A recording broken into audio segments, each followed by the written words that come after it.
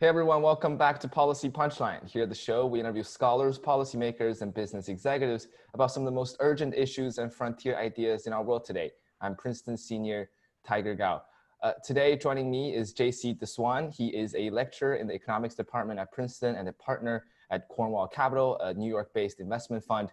At Princeton, he teaches classes in financial ethics as well as Asian capital markets, and he recently published this great book titled Seeking Virtue in Finance, Contributing to a Society in a Conflicted Industry, in which he suggests a framework for acting virtuously in finance and shining a light on inspiring individuals in the industry. He challenges traditional concepts of success in the industry, making his work applicable to everyone in and outside the world of finance. So thank you so much for joining me today, Professor DeSwan.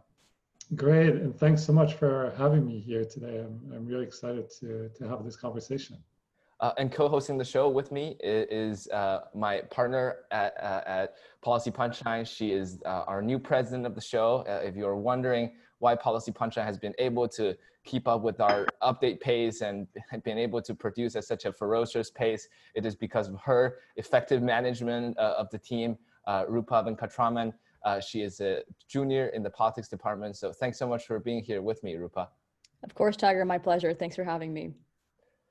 So Professor DeSwan, why don't we jump right in? I thought I would start with a very broad introductory question to who you are and also how it came about for you to write this book and your journey writing this book. So would you mind telling us a little bit about that?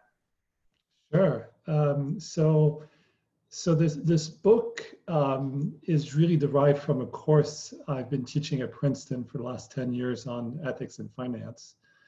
Provocatively, it's taught as a freshman seminar, and just I should mention as Tiger mentioned, for context, I divide my time between teaching and working in the investment world.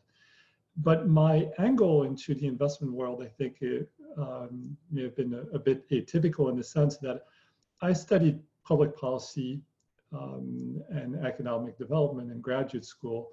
And I entered the industry with a view or with a particular interest in understanding how finance could be a tool to help develop prosperity, to help economic development. And my entry point into the industry was actually to invest in emerging markets, and specifically in Asia. So I'd always had this interest looking at finance as a force for good in society. And what I found as I began teaching, so I started teaching about 12 years ago, I found that a lot of my students are interested in going into finance, but they're very concerned about being corrupted the minute they walk into their first job on Wall Street. And so I created this course on ethics and finance. And what was interesting to me is the first time I taught this course, halfway through the semester, one of the students came to me and she said, why is it that we're so obsessively focused on unethical behavior? Why not talk about inspiring behavior? Why not talk about thoughtful people? And I thought, of course, why is it that we never talk about that and that we never really read about this? And so I went out to look for literature for the course on this. I couldn't really find any. And so I ended up writing this book. And the idea was to identify remarkable individuals in the industry, but also individuals we could relate to. So they're not altruistic necessarily. They're self-interested. They're ambitious. Many of them are successful, each in their own way. But what I was looking for were individuals that were able to balance their self-interest with the collective interest, despite the enormous pressure that they often feel because of industry norms and because of the incentives in the industry to conform to what is often a focus on short-term profit maximization. And so I went about to find these individuals, and I ended up, I think, writing about like 60 individuals and firms.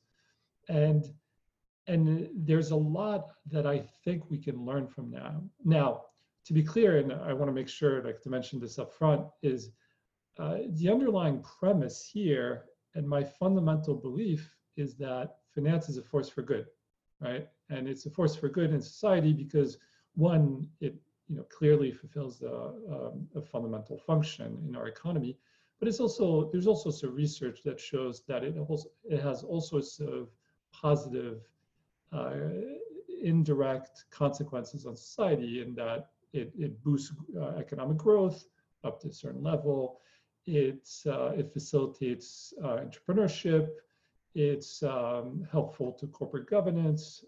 It also boosts innovation. So there are all sorts of things that are positive about finance. But at the same time, it's hard not to observe the industry and come to the conclusion that, and not come to the conclusion that the industry over the last few decades seems to have swayed away from its client-serving mission and from its singular focus on supporting the real economy. And so, and I should mention, it's not all of finance, right? I want to be clear about this. I think, in fact, it may be that the majority of finance is on the right side of the ledger there. But there's a large part of finance where that's been growing and where there's a question mark as to its role in society. So to kind of finish this like broad, like a quick overview, what I try to do is find these individuals and then tease out a framework, essentially, like tease out a sense for if you were a well-intentioned person that wanted to go into the industry and wanted to be thoughtful about your impact on others, what would be the markers of virtuous behavior? What would a virtuous career look like? And that's led to a framework. So in a nutshell, that's what I try to do. I think we would actually love to hear a little more about this framework. So you propose a sort of four-pillared way to assess the way in which finance professionals affect each other, and you reduce this to 4 tenets: serve your customers faithfully, do not extract value from others, treat colleagues with dignity, and as much as possible, apply your finance skills and resources towards the collective interest. Can you give us a sort of high-level overview of these 4 tenets? Sure. So the first one, serve your customers' interests with their interest in mind, even when no one's looking. And the point is that in the industry, often it's the case that no one is looking because so much of the interaction between financial firms and their customers are regulated by the fine print, right? And so very often it's hard to know like these dynamics. And the point is that there's no virtue in a sense that is more important than serving your customers faithfully, because that's your professional mandate, right? And so that's the first point, and there's no way around this. It's you're in the business of serving customers. You're an intermediary, so that should be your foremost goal. Now, the second pillar reflects a conundrum, and that's the part that I feel the industry may not have devoted as much attention to as it could, which is, and the conundrum is that it's plausible, or it's possible for you as a finance professional, as a financial firm, to serve your customers very well, or to do so by extracting value from the rest of society. And you often do it in a way that's unwitting. You're not necessarily aware of it. And it's just because by serving your customers well, you're fulfilling your professional mandate, and it's good for your customer and it's good for you. But there are all sorts of situations where the way in which you create value for your customer is to extract value from other stakeholders. And that's the part where I think as an industry, we can be more thoughtful. The third pillar is, so in the hierarchy, I would argue that it's less important than the first two, but it's still critical. Now you look within the organization, and it's really the extent to which you treat your colleagues, your employees with dignity, you help develop them, and you empower them, and importantly, you promote diversity, and you ensure that you don't discriminate. So that's within the organization, and that's often not something that you would explicitly think of in terms of your impact on society, because it's a smaller constituency that you're addressing here, but it's an important point, I think. And then finally, what I found from researching these role models is the extent to which many of them end up using their skill set and in ways that so they use their skill set to serve society, but outside of their professional mandates, so outside of their jobs. And sometimes it's in parallel to their jobs. Sometimes it's after they leave the industry, but they leverage the skill set that they've developed, which is a very versatile skill set. They also leverage the networks that they've developed in order to more explicitly serve society. And these four pillars, in my mind, are a broad, kind of the broad markers of what a virtuous career in finance might look like. Yeah, thank you so much for this high-level overview. I kind of want to jump right into what you talk about in chapter 1, which is how finance can accommodate, and I'm quoting directly here, and even fuel people's propensity to self-serve because of its complexity, opacity, and the frequent asymmetry of knowledge base between finance professionals and their customers. Could you tell me a little bit about how you define the term asymmetry of information, and if we see these examples in other industries like medicine, consulting, or real estate? Yeah. So first of all, I think there's asymmetry of information in all industries, but my sense is that it's more pronounced in the finance industry, and as a result, it creates greater opportunity for finance professionals to self-serve. And the way I would think about the information asymmetry, it would be several components.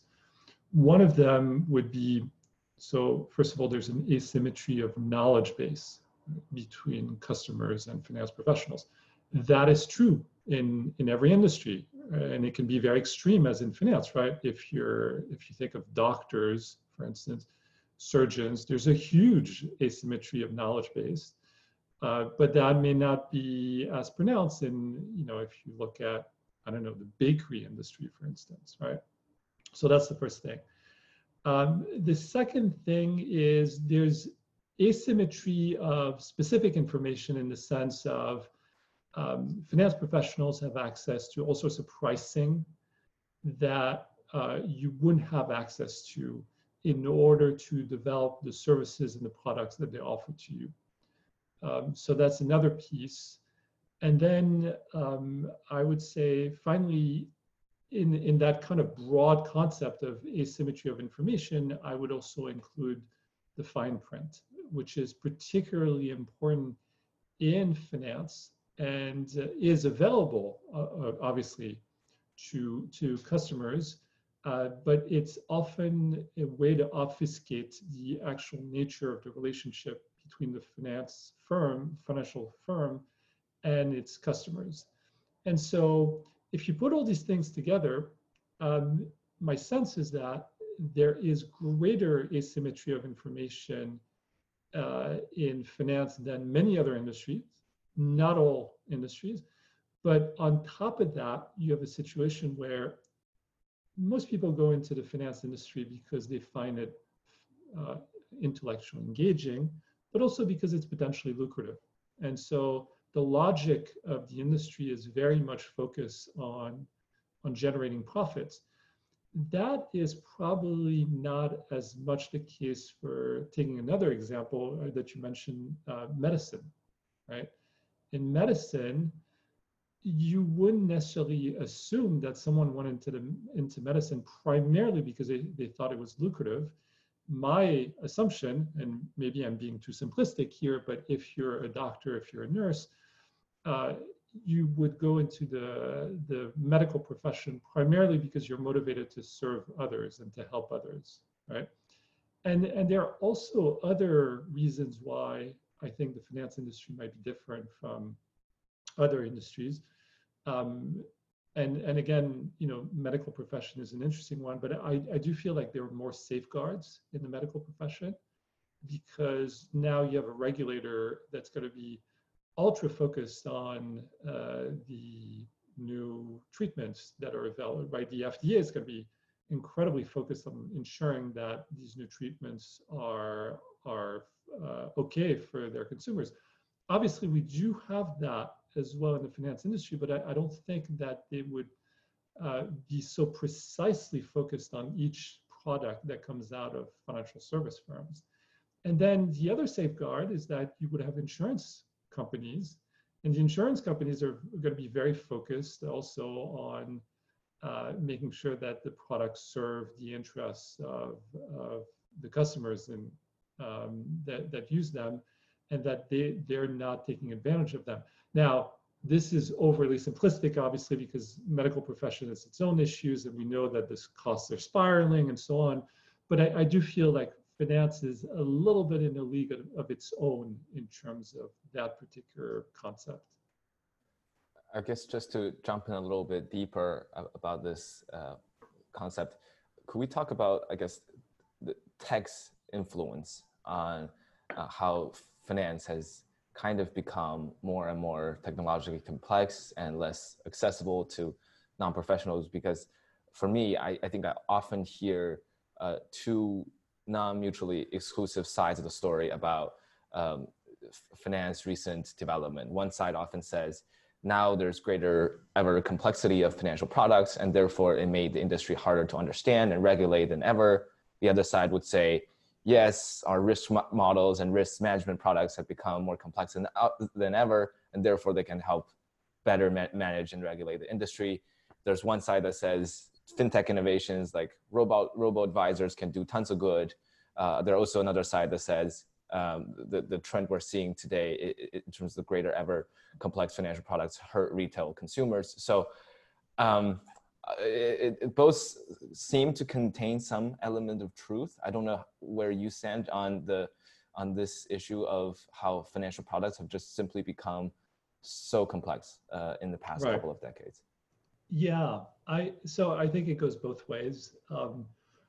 My sense is that a lot of innovation in finance has ended up, so if you take the broad view, right, over the last few decades, a lot of finance innovation has gone primarily to serve the interest of the industry, it seems. And if you look at like what are the areas where there's been a lot of innovation, there's been a ton of innovation in derivatives. And of course, derivatives, options, at the core are an incredibly useful financial tool. And they have a fundamental function in supporting the real economy. But in some ways, this felt like that was true of the first generations of these products that came out, where you have the proverbial like option for the airlines to hedge the cost of oil, right? And all these things are very useful. But if you look at the derivative industry today, it seems disproportionate in size to its economic function and to its ability to support the real economy, because now you have these incredibly complex derivatives that that are like traded mostly between finance professionals and don't really seem to have a real economic function. And so I certainly sympathize with the view that innovation has mostly benefited the finance industry, and famously, of course, Paul Volcker said, when asked what was the greatest innovation in finance, I think he was asked about 10 years ago after the global financial crisis, what was the greatest innovation in the finance industry over the last 25 years? And he said the ATM machine, right? Which feels very pedestrian and simple. Since then, I think it has gone both ways in the sense that there still is a lot of innovation where it's unclear the extent to which it benefits society. And in fact, odds are that it doesn't really. It's more extracting value. High frequency trading, for instance, maybe it's neutral. This is not an area I've delved deep into, but it's hard to see exactly the role it fills in the economy. And so there are all sorts of new areas like this, and of course, innovation is going to try to find new areas to generate profits. Now, where it gets a little bit more encouraging is that it seems like in recent years, we have seen innovation that goes towards the common good in the sense that it's genuinely helpful to customers.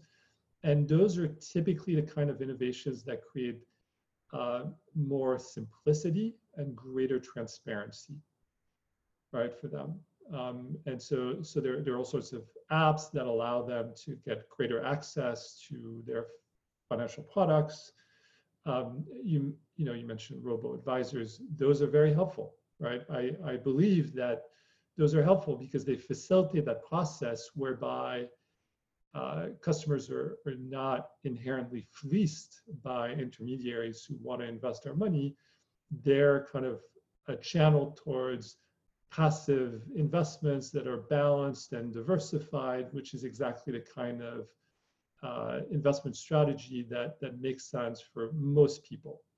And so I think in recent years, you would look at some of the innovation and feel, it's very hard to quantify, but I do feel like we're seeing more innovation recently that is helpful rather than detracts from the customer's interest.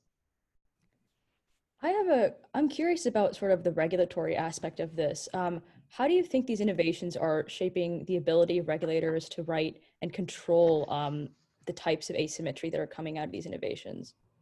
Well, there's a lot of innovation that makes it harder for regulators, right?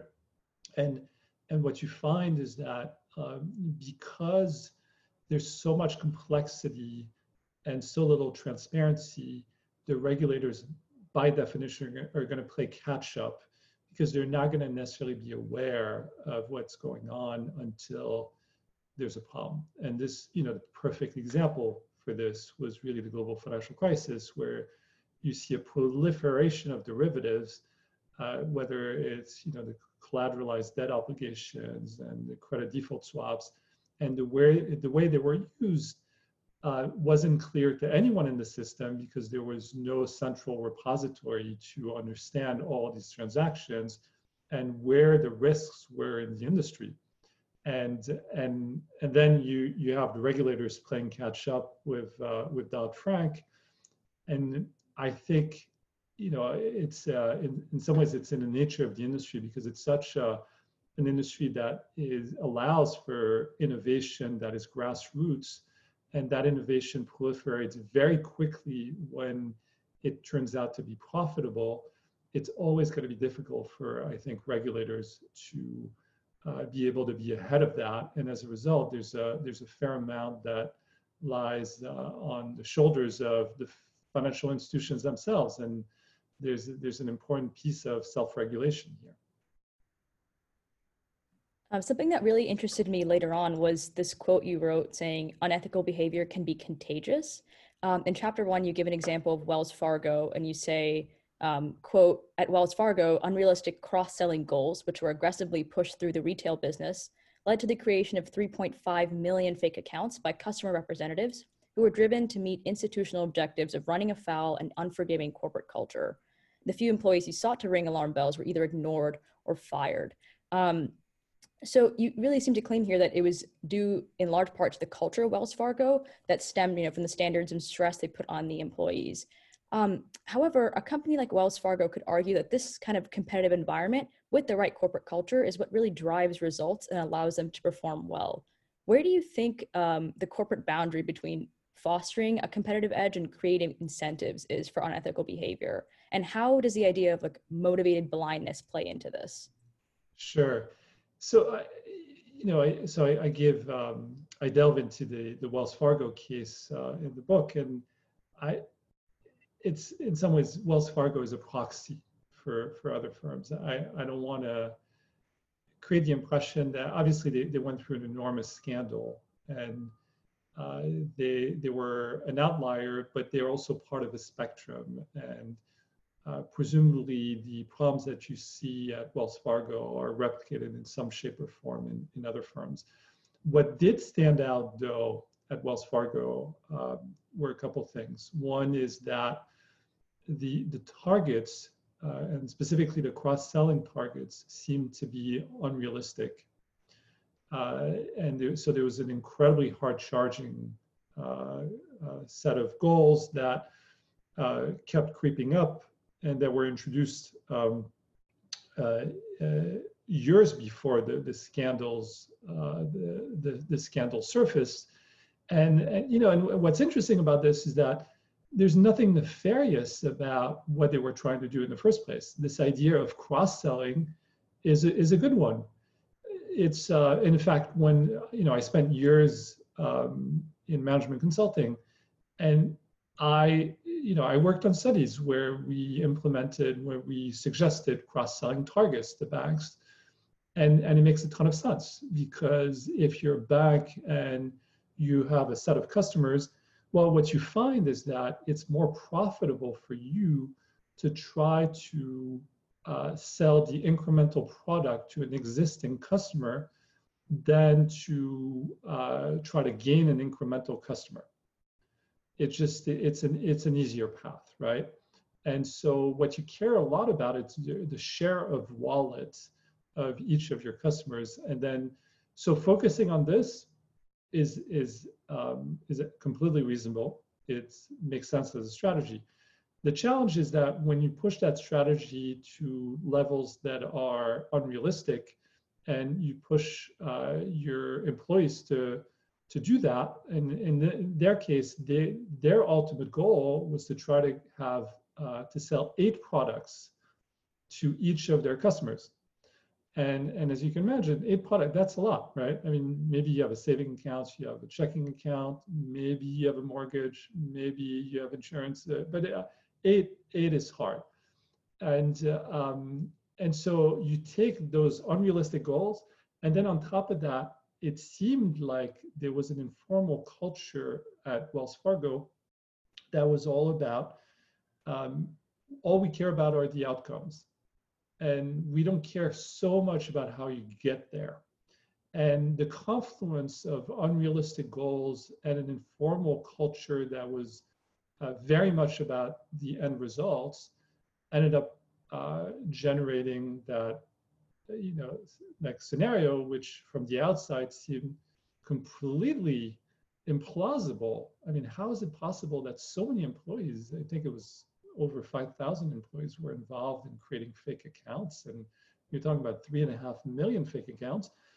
And by the way, this was not their intention, obviously, because it's not like they were scheming at a strategy at a strategic level at the firm to say, hey, let's create these fake accounts, nobody's going to notice. Because at the end of the day, when you go through these fake accounts, it didn't really add much at all to their bottom line. And in fact, many of these fake accounts didn't even generate revenues. So it was a unfortunate byproduct of these two things, right? Unrealistic goals, an informal culture that really focused on end goals over at all costs. And to your point, about motivated blindness, this is where it's reflective of broader issues in the industry. And I think the broader issues are, one, structural factors that affect every large bank, which is that since the early 1970s, most large banks have been publicly listed. And this is challenging because now they're at the mercy of public markets and public markets have been increasingly focused on quarterly returns. And so now they're really focused on trying to show returns over really short periods of time. And that is often in conflict with the fundamental business of serving your customers with your customers' interests in mind. Right? So that's one thing. So you have a structural issue that is true for Wells Fargo, but it's true for every other listed bank. And then you have this, I think, environment, which is specific to finance, and in that it really offers fertile grounds for cognitive biases. And here, I think Wells Fargo is a great example where you have a ton of pressure as a relatively low employee to hit your targets. The targets are unrealistic. Through its informal culture, the firm has shown that it rewards people who get to these targets no matter how they get there. And now you're so deeply embedded in a web of pressure and incentives that you end up being oblivious to the moral component of your decisions. Now, this is not to say these were all great people and they did this not knowing what they were doing, because that's probably taking a step too far, in the sense that a lot of them actually like faked email accounts, right? And I mean, you don't do that unwittingly, but it's still the case that you know, there are cognitive biases that certainly had a role to play. And you mentioned motivated blindness.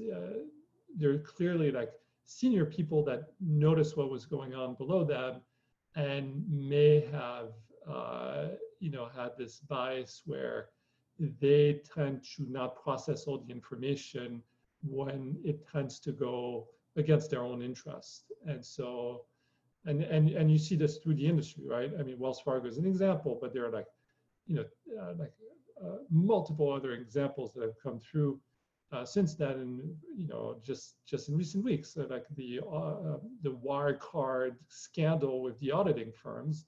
These are, you know, great examples also where presumably cognitive biases had a lot to do with what on the outside seems like an outrageous end result. I guess I'm curious as to how you think companies should approach and create both an informal and formal culture that is competitive but doesn't motivate unethical action. I know in the third chapter, you mentioned the best way to have a virtuous career is to join a firm that promotes this kind of behavior, but how do you create such a firm to begin with? That's tough. That's tough. I mean, for one thing, it often has to do with the horizons that you're dealing with, right? And the longer term your goals are, and the more you motivate and incent people and reward them on longer term performance, the more you're likely to be aligned with your customers' interests. Where you see the conflicts often is when you need to show short-term returns, and that's when, you know, it becomes impossible, right? Like it becomes impossible to, you're solving for two constraints that are contradictory. And so if you're setting up a firm, the more you can create your incentive system for longer term goals, the more likely, or the less likely you are to spur that kind of behavior.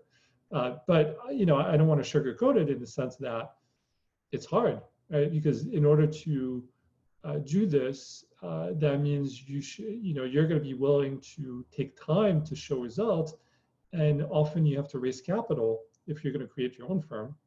And in order to raise capital that is longer term, that's really hard. You know, most investors have also a short-term perspective, so you need to fight for that because that's not where the industry is, and that's not where the norms are. And you know, and now I think it's helpful that you're seeing more and more long-term investors led by those who are naturally longer term in their outlook because they have permanent capital, whether it's sovereign wealth funds or the endowments or the pension funds. But it's tough. I know in the beginning of this discussion, you mentioned that girl that came to talk to you at the beginning of class and was like, I want to hear about like good cases. I'm curious if you can think of any firms that have these traits and have these sort of long horizon mindsets that helps them achieve this culture balance. Yeah, so, and I certainly write about them in the book, and I would say, I mean, the first one you would have to bring up here is Vanguard. And Vanguard in some ways it's such a, there's a risk that other firms can't really compare themselves to Vanguard because it's such a one-off, but it's still worth anchoring the discussion on Vanguard because it does reflect so many of these values.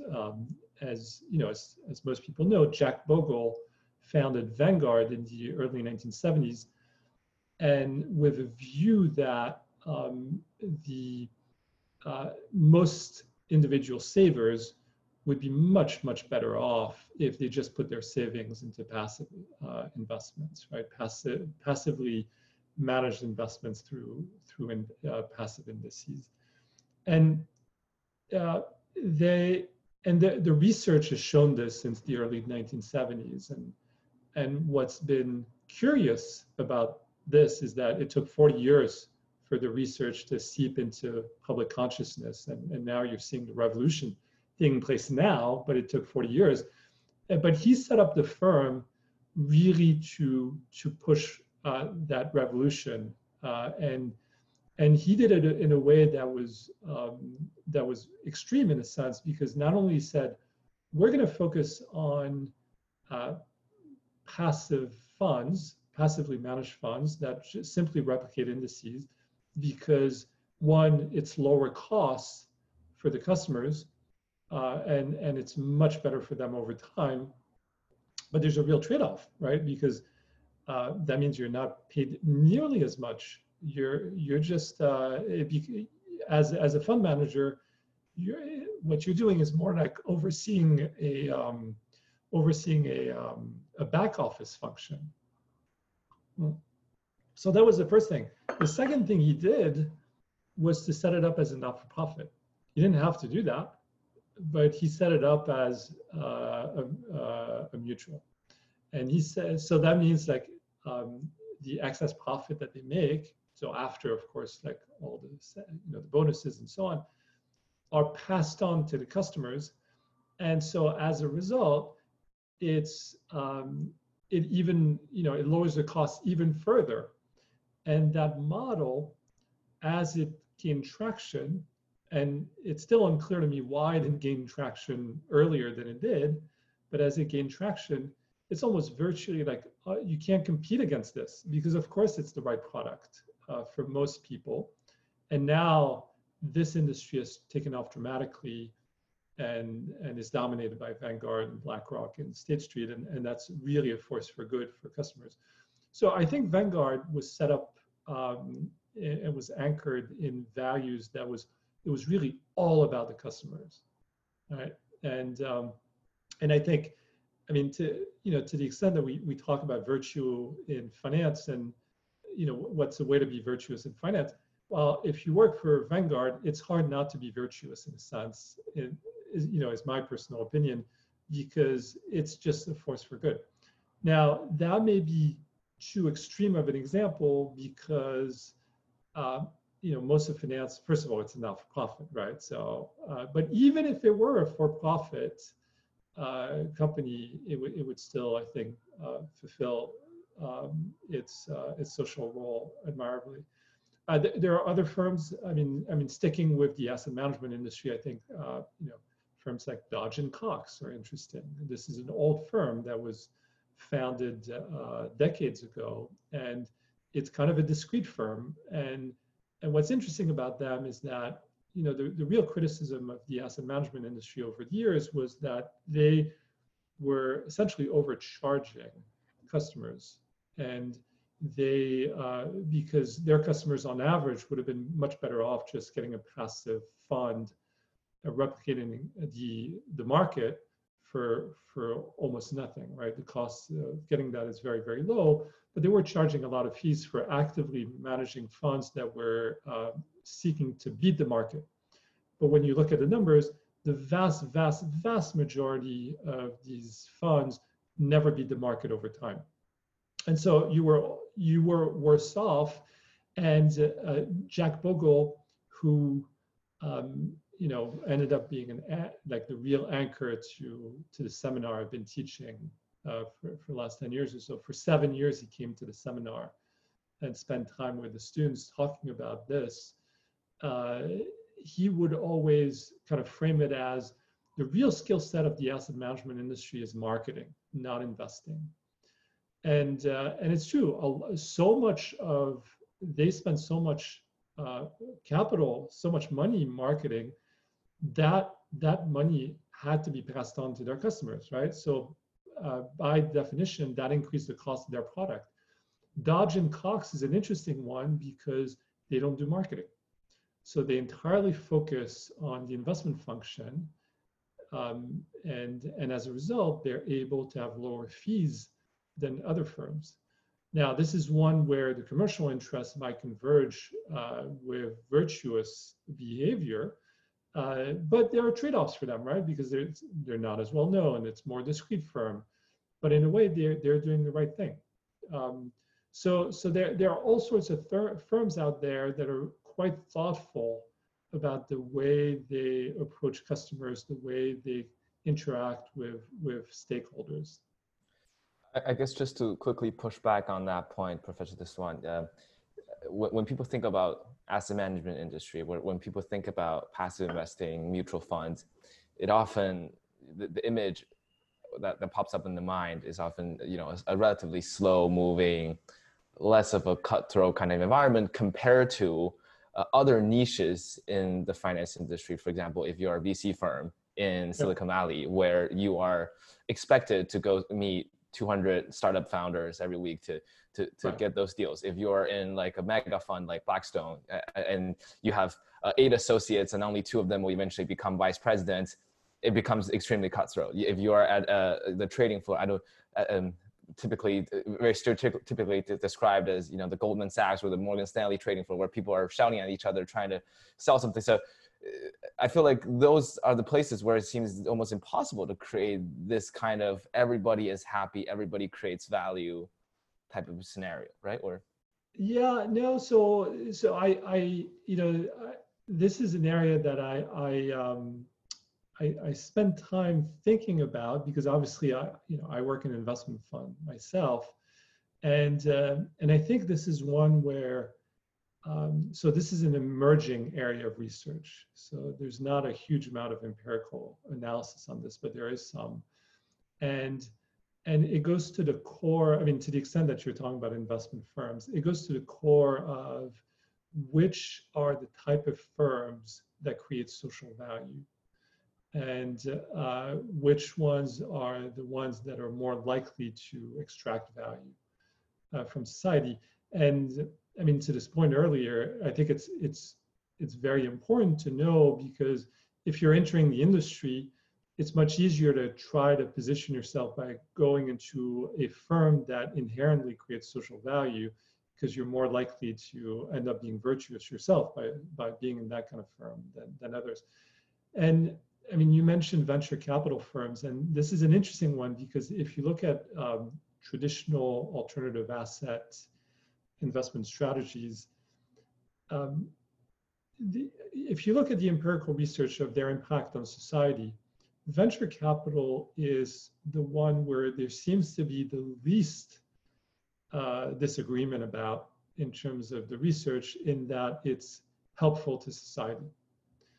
And it's in terms of, so, how do you think about whether it's helpful to society? Well, I think of it in one of 3 ways. If you're looking at an investment strategy, one is that it has to generate attractive financial returns. right, over time. Because if you don't generate attractive financial returns over time, you're just unsustainable. So that's kind of a litmus test, right? But then, so let's assume that's the case, and then what happens next? Well, the question then becomes, do you support the real economy in any shape or form, right? And that's not an easy question to answer often, because and in some ways, it's one that might be more relevant for the extremes. So if you're lending to small and medium-sized businesses, odds are like you're supporting the real economy, right? If you're trading complex derivatives that you're structuring with an investment bank and some option that has 3 legs that you concocted, and on the other side there's no counterparty, it's the bank that are putting these pieces together, it's hard to make the point that you're supporting the real economy, right? So that's the second piece, is are you supporting the real economy? The third piece to this, which is not relevant to all investment strategies, but relevant to some of them, is are you improving the underlying asset or business that you're investing in? And that's really the realm of what I would consider the activist strategies. That's not the way people usually use that term, but I would say venture capital, private equity, shareholder activism would fall under this. And venture capital, when you look at it, so what's the impact on society of venture capital? The indirect impact, not their returns. So their returns over time have been strong relative to their risk benchmarks. But when you look at what's the impact on employment, what's the impact on innovation, on R&D, and generally the spillover effects are positive in that industry. And they're in fact so positive in terms of supporting the economy and pushing innovation and so on, and enabling innovation, that it's often become a matter of public policy for certain governments to try to develop the VC industry, right? So you see Japan, for instance, or Israel have proactively tried to develop their VC industry. Now, this doesn't mean that there are no issues in venture capital. Right? Like there are a lot of issues in venture capital, and one of them is, well, first of all, when you look at their returns on average are attractive, but there's no such thing as the average venture capital return, because it's incredibly skewed towards the top 20% of the firms that generally account for all of the profits in the industry, right? So, and then when you look at the effect on the economy, there is real herding behavior in venture capital, where there are areas that are fashionable in a sense, they're trendy. And that's where everybody in the industry is going to invest. And so that leads to overinvestments in overinvestment in a few areas, whether it's, I don't know, like augmented reality, smart transportation, gaming apps, right? It doesn't mean that it's great that we're investing in smart transportation, but you have this herding effect where everybody is, there's so much investments going into that, and that means the corollary is that, the flip side rather, is that there are a lot of areas that are being unfunded, and where the venture capital industry is not stepping in. So there are issues with it. But I would say, by and large, if you look at the data, it's supportive of, if you work in the VC industry, you're probably creating value. Private equity, the data is not as strong, but somewhat supportive. Shareholder activism, surprisingly, the data is not particularly supportive.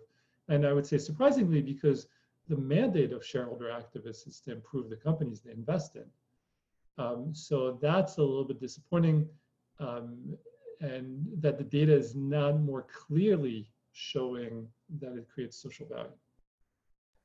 I guess I was probably also very confusing in phrasing my question. I guess there were two parts to our discussion. One is within a corporation or investment firm or any institution's internal organism, how a Yeah. leader or a culture can be established to encourage better incentives. And the other side is how this firm itself or this industry itself may have Right. a positive or negative impact on the society. And I think you obviously touched on both, but just zooming in slightly more, I guess, on the first part before diving into more about the industry's impact on society. There was a very, very interesting part that you quoted Stanford behavioral economic and this self-proclaimed realist, Jeffrey Pfeffer, who says that servant leadership is the exception, not the norm among corporate leaders. As self-proclaimed realist, he argues that in the real world, assholes tend to win as much as we would like to observe the opposite. So you give a counterexample and you argue that this is not often the case. So I'd love to hear a little bit more of your thoughts on, I guess, within each firm, how exactly one could help build out that nice culture. Yeah. And first of all, just to be clear, I think Jeffrey Pfeffer makes an argument that is completely depressing. I mean, it's super depressing, right? I mean, he's saying like really like selfish people are often the ones that make it to the top, and unfortunately, it's his argument is relatively convincing actually. And so just to be clear, I'm not suggesting that being a better person will make you more successful. And I wish I could make that argument. But the argument that I make is slightly different, which is trying to be a virtuous person will, I think, for some people, make their life more fulfilling in the Aristotelian sense of that concept. And it will allow you to be successful, and it can allow you to be successful in the industry to the extent that you broaden your definition of success. But I don't know that it's going to make you more successful. So that's an important piece, and which is why I reluctantly brought up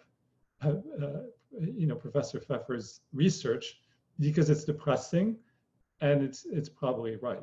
Now, there's a counter piece to this, which is that it's not always the case that self-serving, greedy, narcissistic people get to the top. And this is where there's that ray of hope. And it's the wonderful research, the wonderful book by Adam Grant called Give and Take, which shows that in the industry, if you bucket people into different categories in terms of how they think of reciprocity in their interaction with peers and colleagues and so on, it's actually the ones at the tops are not the takers who try to extract value from you. It's not necessarily the matchers who try to simply reciprocate, but there's a subset of givers that do very well. So that's very encouraging, right? Now, to your point, Tiger, around like how do you establish a culture at a firm that tries to promote these values? Well, one is, I think it's all about the informal culture, right? Because every single finance firm in the world will say that they prioritize their customers' interest. So what they actually say doesn't mean much at all. It's the informal culture, and it's about how do you reward people internally? That's the key, right? Because that's what people are going to look at internally in terms of who gets to be promoted, who gets to earn more. And that will, because for all the talk about, trying to be thoughtful about virtue and so on, you're driven by incentives. And the incentives are going to shape that informal culture. So it's all about, if you want to create that informal culture, then then you have to back it up with, here are the people I'm promoting, here are the people I'm rewarding, because they're actually looking out for the customer's interests. Maybe they have tremendous followership internally, right? Like people who are devoted to them, regardless, because they're empowering their colleagues, they're helping them develop, they treat them with dignity. Like so those are the things that you would look for, I think, in priority. Would you say it's fair to say that you can only really create new systems with this, with a good individual at the helm, or can you actually change existing systems that may not have a great culture? And how would you go about doing that? Yeah, so that's hard. That's hard, right? And this is where I want to be realistic, because the book is primarily targeted at young folks who are either considering the industry or who are now in the industry. If you go in to whatever investment bank and you're looking to wage your personal vendetta, you're just not going to last long, right? So that's not going to be necessarily a helpful approach. So you need to. So the primary thing is, when you're going into the industry, or whether you're in the industry and thinking about your role in society, then it's about picking your spot, right? So there's a subset of areas in the industry where you would certainly argue it's more conducive to creating social value, and there are certain firms whose culture is more conducive to that. But it's not easy, because very often for these firms, you don't know. Like you have to go deep inside to understand what the internal dynamics are. So I would say first, it's about picking your spot, and then within the organization, because obviously a lot of my students are going to find themselves in organizations where they look around and they might say, wow, this is pretty sharp-elbowed. And then it's about being thoughtful about like thinking about that framework as a guiding principle, but not using it to wage a personal vendetta. And frankly, a lot of that framework over time internally in organizations that are sharp-elbowed and that are not thoughtful about this will be about asking questions, right? And it'll be about trying to create greater transparency. It may not be about advocating from day one, because I do feel that in a lot of these organizations that you might consider, however you want to describe it, a lot of them are populated by very smart, thoughtful, well-intentioned people, but the logic of the industry makes them overly focused on that short-term incentive. And the question is, how do you create more transparency on these aspects, or more relevance on these aspects that are not getting embedded in the decision-making process, right? And that's where I think that new generation coming in that is probably more tuned in to these issues can make a difference over time, but it's not going to be overnight. Professor Desuan, I need to ask you a very long follow-up question, just trying to play devil's advocate a little bit about this point, because I think you Sure. brought up a fascinating point about how the system often incentivize individuals to focus on short-term incentives, and therefore if we can educate a young generation of leaders to go into the industry and become individual actors of good faith, that could help change the system.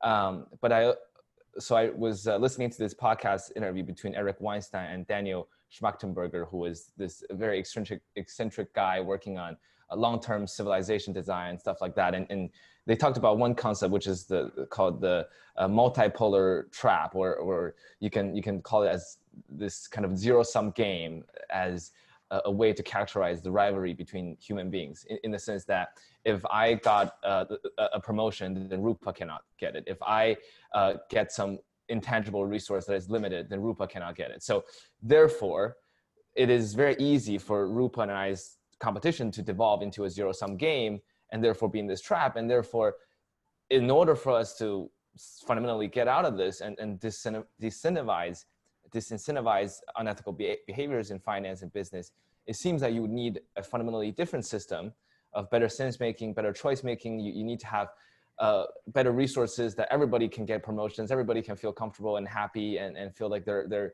getting the recognition they need and considered to be successful, that they don't have to climb up the corporate ladder, that I don't have to stab Rupa in the back.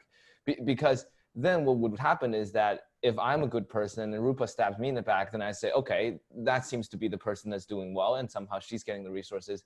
Then everything kind of devolves down from there. So I'm very, very pessimistic in seeing a way out, because you could educate these very, very nice freshman students who, after getting their first internship, they realize, oh my God, that kid just sucked up to the boss and got a much better deal than me. So yeah. I'm sorry for my very long. No, but you're right. It's tough. It's tough, and that's why I want to be realistic and say, look, the easier path here is to pick your spot in the industry. Now, to your point, a lot of spots in the industry are the ones where you're going to find yourself are not the right spots necessarily, and it is what it is, because you're motivated to go there because it's going to be great training, it's going to be great on your resume, it's what everyone else does, and that makes a ton of sense. And the question is, what do you do internally in order to challenge these norms and culture? And here's my sense for what you can do if you find yourself in that position, right? Like you're senior at Princeton, you get a job in investment banking, you start and you're doing M&A, and for whatever reason you feel like you read the book and you see like 7 red flags, relative to the role model individuals and firms that you read about in the book. So what do, right? And my point is, you shouldn't necessarily like get out. I don't think that serves anyone, because by being thoughtful about it, you can make a difference. But by the same token, I don't think you should like wage a campaign internally right away, because that's not going to help you, right? So there are a few things I would say. One is that within these organizations, it is always helpful to be skilled at the core function of the organization, because that will afford you a lot more credibility. And that will, one, make you more valuable. People are going to listen to you more, and you're just going to have more impact, right? So in a strange way, to be virtuous effectively also implies that you should try to develop your skill set very diligently. Like, to be the most highly skilled M&A banker, if you feel like your M&A firm or department is not particularly virtuous, in some ways that will afford you much greater opportunity to change things than if you find yourself floundering and giving up and not learning the skill set, right? So that's the first thing. The second thing is, I would say, to be realistic, pick your spots internally. And what you could do is, at any given point, there are a few themes inside these firms that are about improving the world, like ultimately, right? Jump on that bandwagon and pursue that, because that's going to be a line, right? So if you think about like, what are the themes that are high priority today at these firms that are helpful to society? So one, I would say the shift from active to passive management, right? 2, ESG. That's a huge, huge theme that has become almost overnight, like an enormous priority for these firms, right? So that would be one where you could go in. And third, like if I'm sitting here, I just graduated from Princeton in May and I find myself in M&A. What's another theme that is going to tremendously resonate? Diversity, right? So raise your hand and say, I want to be deeply involved in that effort, right?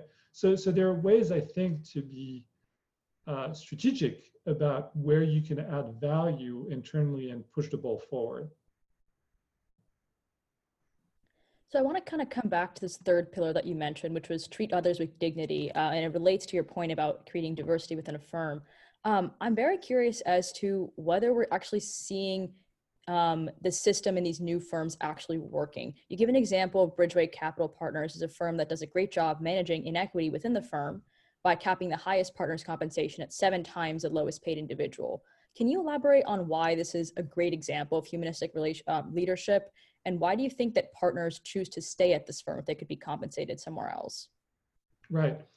So one of the issues, of course, that we've seen in our society over the last few decades is rising inequality. It's likely that the finance industry has contributed to this. And the question is, the impact of the finance industry is on everything outside of the finance industry, of course, but to the extent that we look inside the organizations of financial firms, it's also useful to think about the inequality within them. And this idea that the CEO or the senior management should make 100 times what the lowest paid person speaks to certain values, which can be good, right? And it can create a lot of motivation to excel. And there are organizations that work very well as star systems, right? And so the star system is the one where, at its extreme, people sink or swim. The firm is going to inherently focus on those who rise very quickly and devote all of its resources to these stars, but it generally promotes a culture that is competitive internally and where you might see a little bit less of the virtues that I see in some of the role models I studied. And so to the extent that you have a choice and that you create your own firm, I do feel like this idea that you would not create this gigantic gap between the top performance and the bottom performers also creates, I think, an environment where you can nurture talent better over time, because what you also find is that the people that are stars at financial firms are often people that come in and do well because they already have these inbuilt networks at these firms. And the reality is that there are a lot of people that are not going to rise and perform so well in the first few months, few years even, because it's going to take longer time for them to get to that level, simply because they don't have these inbuilt connections. And they came in and they weren't on the lacrosse team at Princeton, and so they weren't at the same eating club, right? And who are the people who typically have a lot of these connections when they come in? It's often males, and it's often white males, right? And so I do feel like as a long-term HR strategy, I like the idea of Bridgeway as an example of a firm that likes to think of itself as a team rather than a collection of stars. Right, and so that's why I thought it was interesting to highlight. Now, the other point is that the fact that they have that policy is indicative of 17 other things that they do well in that respect, right? Like, you generally don't have that one policy and then you're not thoughtful about other things. It's reflective of a lot of other things that would nurture a culture that is going to be very supportive of colleagues, and that's going to focus on their development and focus on the development of all the employees. Professor Deswan, I think going back to my earlier point that we were talking about both impact of individuals within the system and how to make an organization better, and also the second part, which is an organization and industry's impact on the world. I think we're kind of going into the second part now, which is how these industries and these firms have a net positive, or whether they do have a net positive impact on the world. And I do actually want to hear your thoughts on this, because we're talking about ESG funds, we're talking about impact investing, or the green funds. So many names have popped up these days and every single firm says they have a social mission, they donate their profits or whatever. And what really bugs me is that for students who often say, I want to go make tons of money on Wall Street so that I can donate those profits to charities. Or they say, I want to do tons of social good by first making a lot of money. And then, and it bugs me by saying, why don't you just directly go do the good thing? I mean, so it seems to me that the finance, again, this might be a very cynical and naive view of seeing things, that ultimately it's still about making money, right? Which is fine. I mean, and it's about reducing certain transactional frictions in this world, which serves a foundational importance. And it is good that we're seeing those positive developments within the industry, that people are becoming more aware about those issues, whether it's diversity or inclusion. But fundamentally, again, the system is about making money, and instead of having to brand yourself as some sort of a mission, why don't you just do it? Right. Yeah, and so there's a fascinating philosophy paper that was written by an Oxford philosopher, young Oxford philosopher called Will MacAskill, and we actually debated in class. There's a class that I do on the ethics of career choice, and are there careers that are more ethical than others? Right? Are you inherently a more ethical person if you become a doctor versus, I don't know, like an M&A advisor? And he makes a very controversial point, which is that if you want to do good in the world and you have a lot of options, so say you graduate from Princeton and you have high grades, and so you have options, should you work at Goldman Sachs, or should you work at TFA, Teach for America, right? And for most people, the obvious answer, of course, you're going to work for TFA, right? I mean, that's like a wonderful organization. It's devoted to improving the quality of public education and so on. And he says, no, you shouldn't make that decision. You should go work for Goldman Sachs, because what you should do actually is work there, become a partner, but along the way, live like a grad student and pay the delta and donate the delta to TFA. And as a result, instead of having one person that goes to TFA, you're going to fund 10, 20, 100 at TFA, right? And so that's the argument. It's an extreme argument, and but it's a very tight philosophy paper that he wrote, and that was the genesis of I think a broader movement of effective altruism that I think makes a lot of good points, and as I think garnered a lot of sway on campuses. Now I'm against that idea. Like the fundamental idea of the paper, I don't believe in, because I don't believe we're wired in that way, that if you want to do good in the world and you end up, being an M&A advisor at Goldman and working incredibly hard, and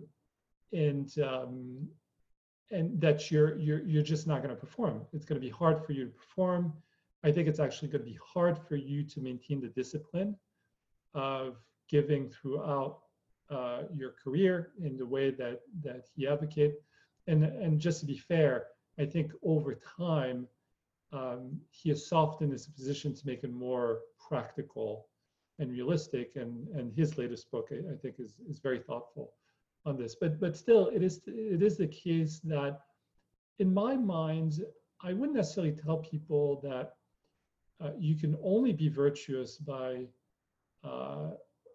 working for Teach for America or being a doctor or something like that. And that's the point of the book, is that the finance is an industry that is complicated and that is very conflicted, and that over time has arguably swayed away from its primary mission. But at the same time, I do feel like there are ways to be virtuous, even in this context, right?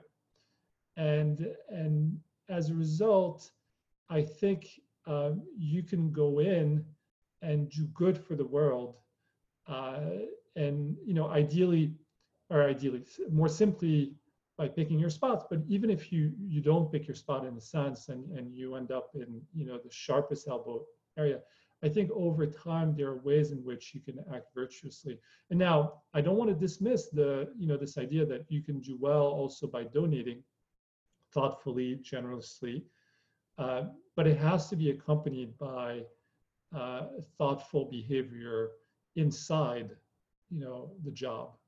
Like, you can't just like pillage and then donate, right? And yeah, I'm this is too extreme, of course, but yeah.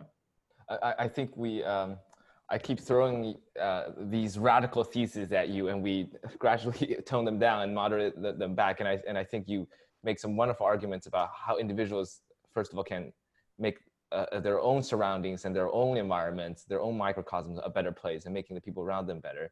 And then try to be more thoughtful, live more thoughtfully, donate more thoughtfully, and one should live out one's mission and life like that. But I do want to ask your thoughts on I guess the finance industry, because you were talking about how one could make the money by pillaging and then donating them. But do you ever feel like parts of the money-making operations in the finance industry are simply quasi Ponzi schemes? And I'll give you, again, a very extreme example, which is that if a private equity firm says they manage some pension funds money and doing good, but in order to maximize the returns for those pensioners, they have to first buy out a factory, fire a bunch of people, maximize the profits, and then and basically they return those profits to the pensioners they fired, or some other pensioners, other people fired. And it just seems that, okay, instead of saying you guys want to do good and whatever, maybe don't do anything. Maybe try to not harm first. And yeah. I think that's another central argument to a lot of people. Many people like Nassim Taleb who critique this, even policymakers who say, don't think about how to make the financial industry a better place or a more stable place. You should try to do least harm first. And I think I would love to hear a little bit more thoughts on whether throughout your career you ever look at something you go, that does not sound very nice to me. Yeah. Look, right. Yeah. I mean, sure. I think there's been greater awareness of this since the global financial crisis, because I think there was a period in the 1990s and 2000s where so we went through a lot of growth, both the finance industry and advanced economies. And a lot of the focus of the industry, of academic research and of the media, was around this idea that finance was a force for good and that it helps society. And then you have the global financial crisis. And obviously that's a traumatic event that impacted millions and millions of people terribly. And the finance industry was at the core of it. And so since then, a lot of media's attention, a lot of academic research has pivoted to what are the ways in which finance is not always a force for good in society. And we've seen a lot more examples, and we have a better understanding. And so, yes, you are right that there are lots of pockets in the industry that if you shine a light on them, they look terrible, right? The example of some of these retail products in Europe that are structured derivatives, so where there's a huge asymmetry of information between the finance firms and their customers, and more often than not, what they end up doing is targeting the most vulnerable customers, because they're the ones who are least likely to understand the product, and having them overpay for the product, because there's no way they could ever price that product well. If you're the customer, there's no way to understand how to come up with the right pricing for these products. And there's a very interesting research that shows that these types of retail products in Europe are like, they target very specifically not the people like me, but the people that they think are less likely to understand them, right? So you know, those are concerning, and there are like extreme examples of, you know, I know in France, like in the savings, local postal offices that sell savings products, you end up seeing like 6-legged options that are offered to retail customers in ways that are impossible for them to understand, and importantly to understand the pricing of. And of course they're going to be overpriced, right? And what you find is that the more complex these retail products, the more profitable they are for the finance firms. Credit cards is the same thing, right? I mean, you see a lot of behavior in the credit card industry that suggests that they're targeting the most vulnerable people, and it's incredibly, you know, the fine print is really hard to understand, and on average it's 5,000 words, and it's at a reading level that's greater than the average reading level for US citizens, and so on. So you see a lot of that egregious behavior. And you mentioned private equity. So private equity is interesting because on the whole, the data suggests that it's helpful. But we also know that there are a lot of instances of excesses. And one of the trends that we're seeing right now is a rise in dividend recaps, in dividend recapitalizations. And that's a trend that's problematic. Everybody knows it. But you're seeing it happening right now, which is this idea that you know, private equity firms, and particularly the subset that do leverage buyouts, buy these mature firms, and they typically, so they take control, right? So they usually buy the whole firm, or at least take control of these firms. And as soon as they acquire them, they're going to lever them up dramatically, and very early in the process will do a special dividend to the shareholders, meaning them. And so as a result, they can recoup very early on a large part of their investment, which means that now their interests are less aligned with those of the company they acquired. And we know in the past that they've levered up too much, to the point where as soon as the cycle turned, a number of these companies would go bankrupt, right?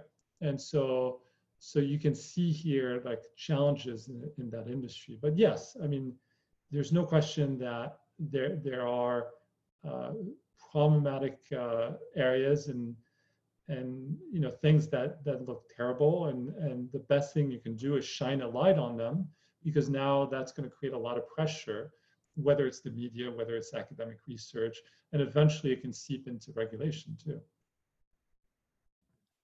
We've talked pretty extensively about your observations of, you know, the financial industry, but I'd love to hear a little bit about your experience working in finance, your career trajectory. And I heard that like Cornwall Capital is related to the firm like Big Short. I'd love to hear about how you arrived to be a partner there.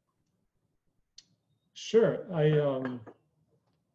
Well, I mean, my entry point into the industry was a little bit non-standard. You know, I think I mentioned to Tiger before the podcast that I actually studied history of art and political science as an undergraduate. I thought I wanted to do a history of art PhD.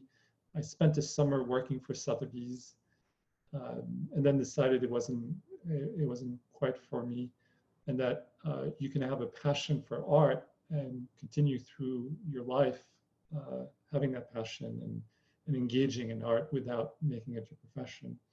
But then I studied in grad school public policy, economic development, and I ended up working at McKinsey & Company, a management consulting firm, for a number of years. And I think it's a wonderful firm. It's Of course, it's had its shares of issues or in recent years, but it is a deeply, deeply thoughtful firm in the way it treats its employees and develops them. And I went there thinking I would spend a couple of years, and of course I ended up spending 5 just because it was so interesting and engaging. But eventually, I moved to the buy side, and with this idea that investing could be a force for good because you're allocating capital, and could that perhaps have a role in the economic development cycle. And so I started, and I became, I went to work for a hedge fund, and it was a long short equity hedge fund focused on Asia. And it took me about a week to realize that it would have literally 0 impact on economic development in Asia, because you're basically trading in the secondary market. So it's basically a bunch of hedge funds trading between each other, buying and selling shares, and it has no impact whatsoever. You know, and maybe I could have figured that out before, but it was incredibly interesting.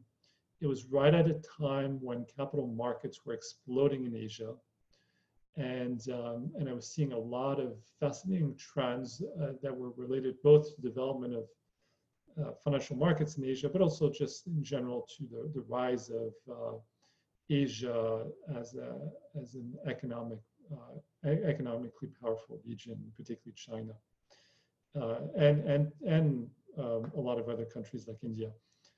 And at that point, I ended up teaching because I taught as a grad student, and that's my true passion is teaching.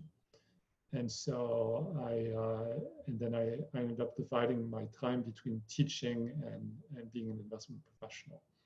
And so teaching for the last 12 years at Princeton, and working with undergrad students as a faculty advisor, and doing a lot of things that have been enormously privileged to be able to do.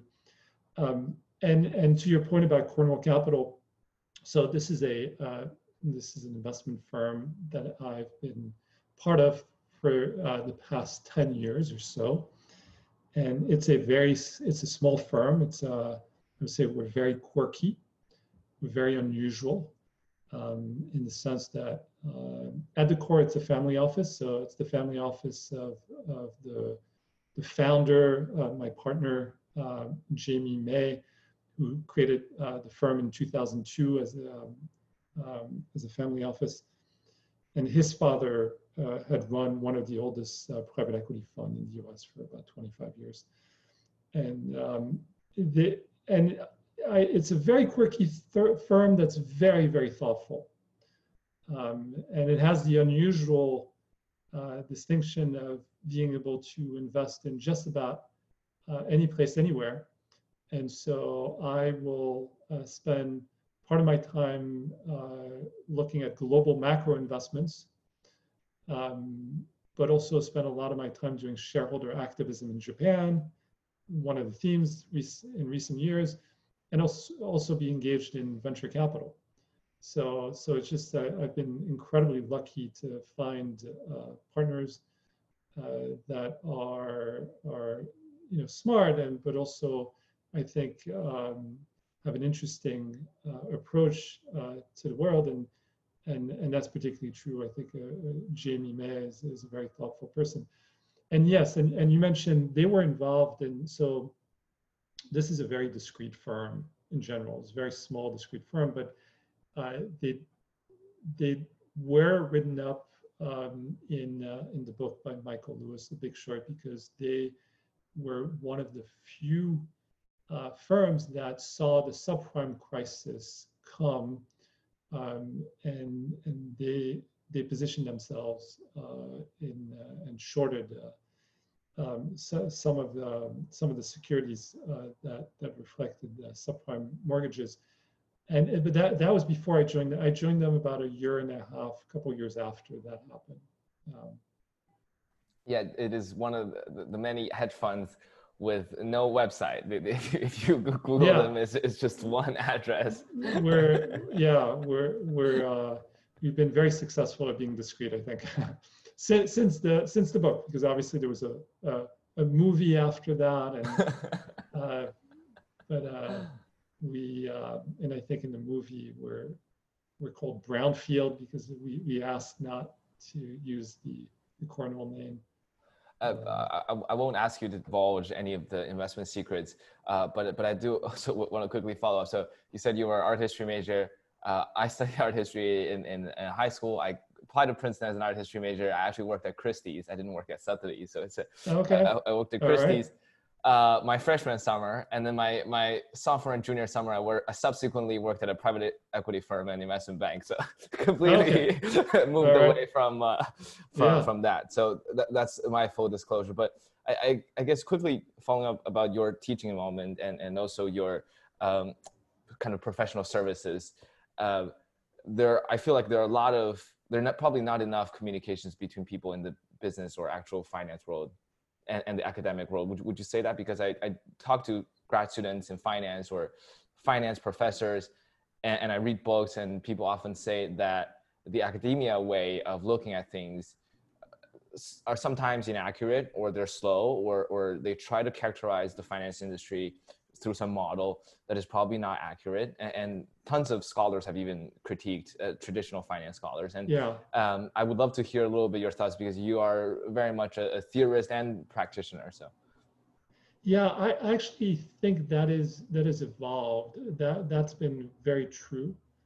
But I do feel like the global financial crisis changed that because there was an enormous amount of soul searching. I think in economics, in academia, because of the fact that prior to the global financial crisis, one, not a lot of academics foresaw that the system collapsing, and two, a lot of the field generally favored theoretical research over empirical research. And since then, my sense has been that there's been a pivot where the field has, first of all, tried to understand where did it go wrong and try to improve itself, but also there's been greater and greater focus on empirical research and on making the research increasingly relevant. And you see that in places like, so I'm affiliated with the Bendheim Center for Finance at Princeton. And that's certainly a place where there's a ton of research that goes on that's completely relevant to the real economy and to the financial system and the risks in the financial system. And there's also the Julius Rabinowitz Center for Public Policy and Finance that does a lot of research in the same vein. So I do feel like that's improving, actually. I kind of want to ask a question more broadly for all Princeton students and beyond, thinking about a career in finance. In terms of maximizing social good, is it ever the right decision for someone to enter finance as opposed to becoming a doctor, working in some other career with more direct benefits for society? I think sort of more plainly, should kids go into finance, and should this many kids go into finance?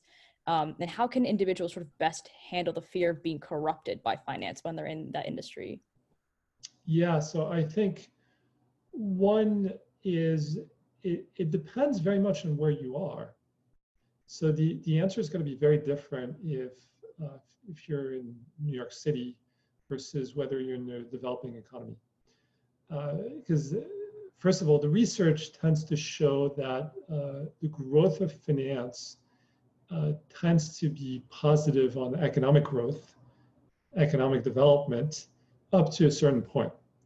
And that there's a point at which there's such a thing as too much finance. And we've been there in the US, right? And global financial crisis was a perfect example of that. And so, but there are a lot of developing economies where that more finance is better. And it's not just more finance, it's more that transition from a bank-based financial system to a capital markets-based financial system. So it's really like a true development of financial institutions, of modern liberalized financial institutions, and where if you're a Princeton student and you're going back home, say, to a developing economy, yeah, you can have tremendous impact there, and I wouldn't question it for for a minute that you're going to have a positive impact. I think that the question becomes tougher if you're looking to go work in the industry in the U.S. or in New York. And again, I think in some ways I overly focus on the parts of finance that are that create question marks, and that tends to be Wall Street broadly defined. But there are lots of finance, whether it's commercial bank, insurance companies, payment systems, where you would very naturally support the real economy, be helpful to society. Now, I think say you want to work in New York at one of the banks or a hedge fund or private equity fund, then I think it's about picking your spots, right? As we've talked a lot about, it's about trying to pick the right spot in the industry, or at least at a minimum being aware of what the impact of that industry is. What are the things that industry does that are helpful? What are the things that are not helpful? And then within that subsegment, pick the right firm, right? And then once you're at the firm, and maybe you find, so if you pick the right segment, you pick the right firm, and you're in the right country, then you don't have to worry a lot about your impact on society. But if you end up at at the opposite end of the spectrum, then it goes back to, okay, what can you do from the inside? And I think the framework is a good way to at least think about, like, what are the areas to be mindful of, and then be strategic about trying to improve from the inside these different areas. And then and then it may be that at some point you can't do it, right? Maybe you've tried and you realize there's just too much of a conflict of interest, and then it's a question of values as to whether you're comfortable staying in or moving to another part of the industry where these interests are going to be more aligned. Professor Deschamps, we don't want to take too much more of your time, because I know this conversation has been so fascinating and gone on and on. I do think probably to wrap up, before I ask you the policy punchline, I do think you brought up so many very intricate points at the end, especially about how students should think about whether they should go into finance or not. And I think it's personally, me coming in as a freshman, immediately seeing your freshman seminar listing, ethics and finance, I think what attracted me personally wasn't the ethics part, it was probably the finance part. And that is probably the reason what attracted a lot of students. And somehow we're just seeing how so many students want to go into finance these days for some reasons, and maybe for very valid and objective reasons, that it is an industry that has a lot of information and talents, but also sometimes not for so valid reasons. And I think your book and your seminar and this conversation do such a great job in terms of dissecting some of those issues and laying out a sustainable and meaningful path for people. So, but at the end, I do want to ask you, you seem very optimistic about the fact that finance can return to becoming a society good. Why are you optimistic? And since the name of our show is Policy Punchline, what would be your punchline for this interview at the end? Yeah, I mean, the reason I'm optimistic is, so I think there are a few reasons, but one of them is I do feel like this generation of younger folks has been marked very deeply by the global financial crisis. And I think will probably also be marked very deeply and influenced very deeply by COVID. And the impact of that, my guess is that it's going to foster greater interest in understanding one's role in society. When everything's going well, you can pursue your self-interest without focusing too much on your impact in society. But when the wheels come off and you see a lot of people suffering, there's, I think, greater recognition that you can't be on autopilot. And I see it amongst my students. I see it also amongst the many students that took my classes and that I keep in touch with. And so I am optimistic because I think the younger generation approaches finance more often as a tool to address some of the economic and social problems that we're facing. But at a minimum, I believe that there's greater awareness of the downside of finance, and that very fact will make people more thoughtful. And with the book, all I'm trying to do is create greater awareness of these the indirect impact that people have, and try to show what a path might be to create value in society while working in a conflicted industry. Well, Professor DeSwan, thank you so much. Wonderful punchline. Obviously, such a great conversation. Rupa, thank you so much for joining me today. It's just great for me to talk to both of you today. Thanks so much. Great. Well, my pleasure. I very much enjoyed the conversation, and thank you for having me on and for having great questions that were difficult. and then think deeper about these issues. Exactly. So, well, this concludes this episode of Policy Punchline. You should totally go check out Professor DeSwan's book, Seeking Virtue in Finance, Contributing to Society in a Conflicted Industry. It would make your thinking more nuanced.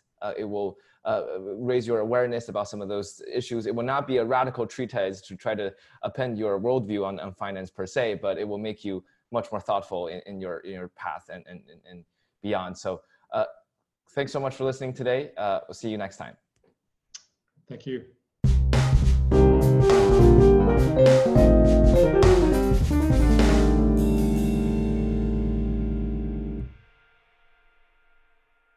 You've been listening to Policy Punchline, a podcast generously supported by the Julius Rabinowitz Center for Public Policy and Finance at Princeton University.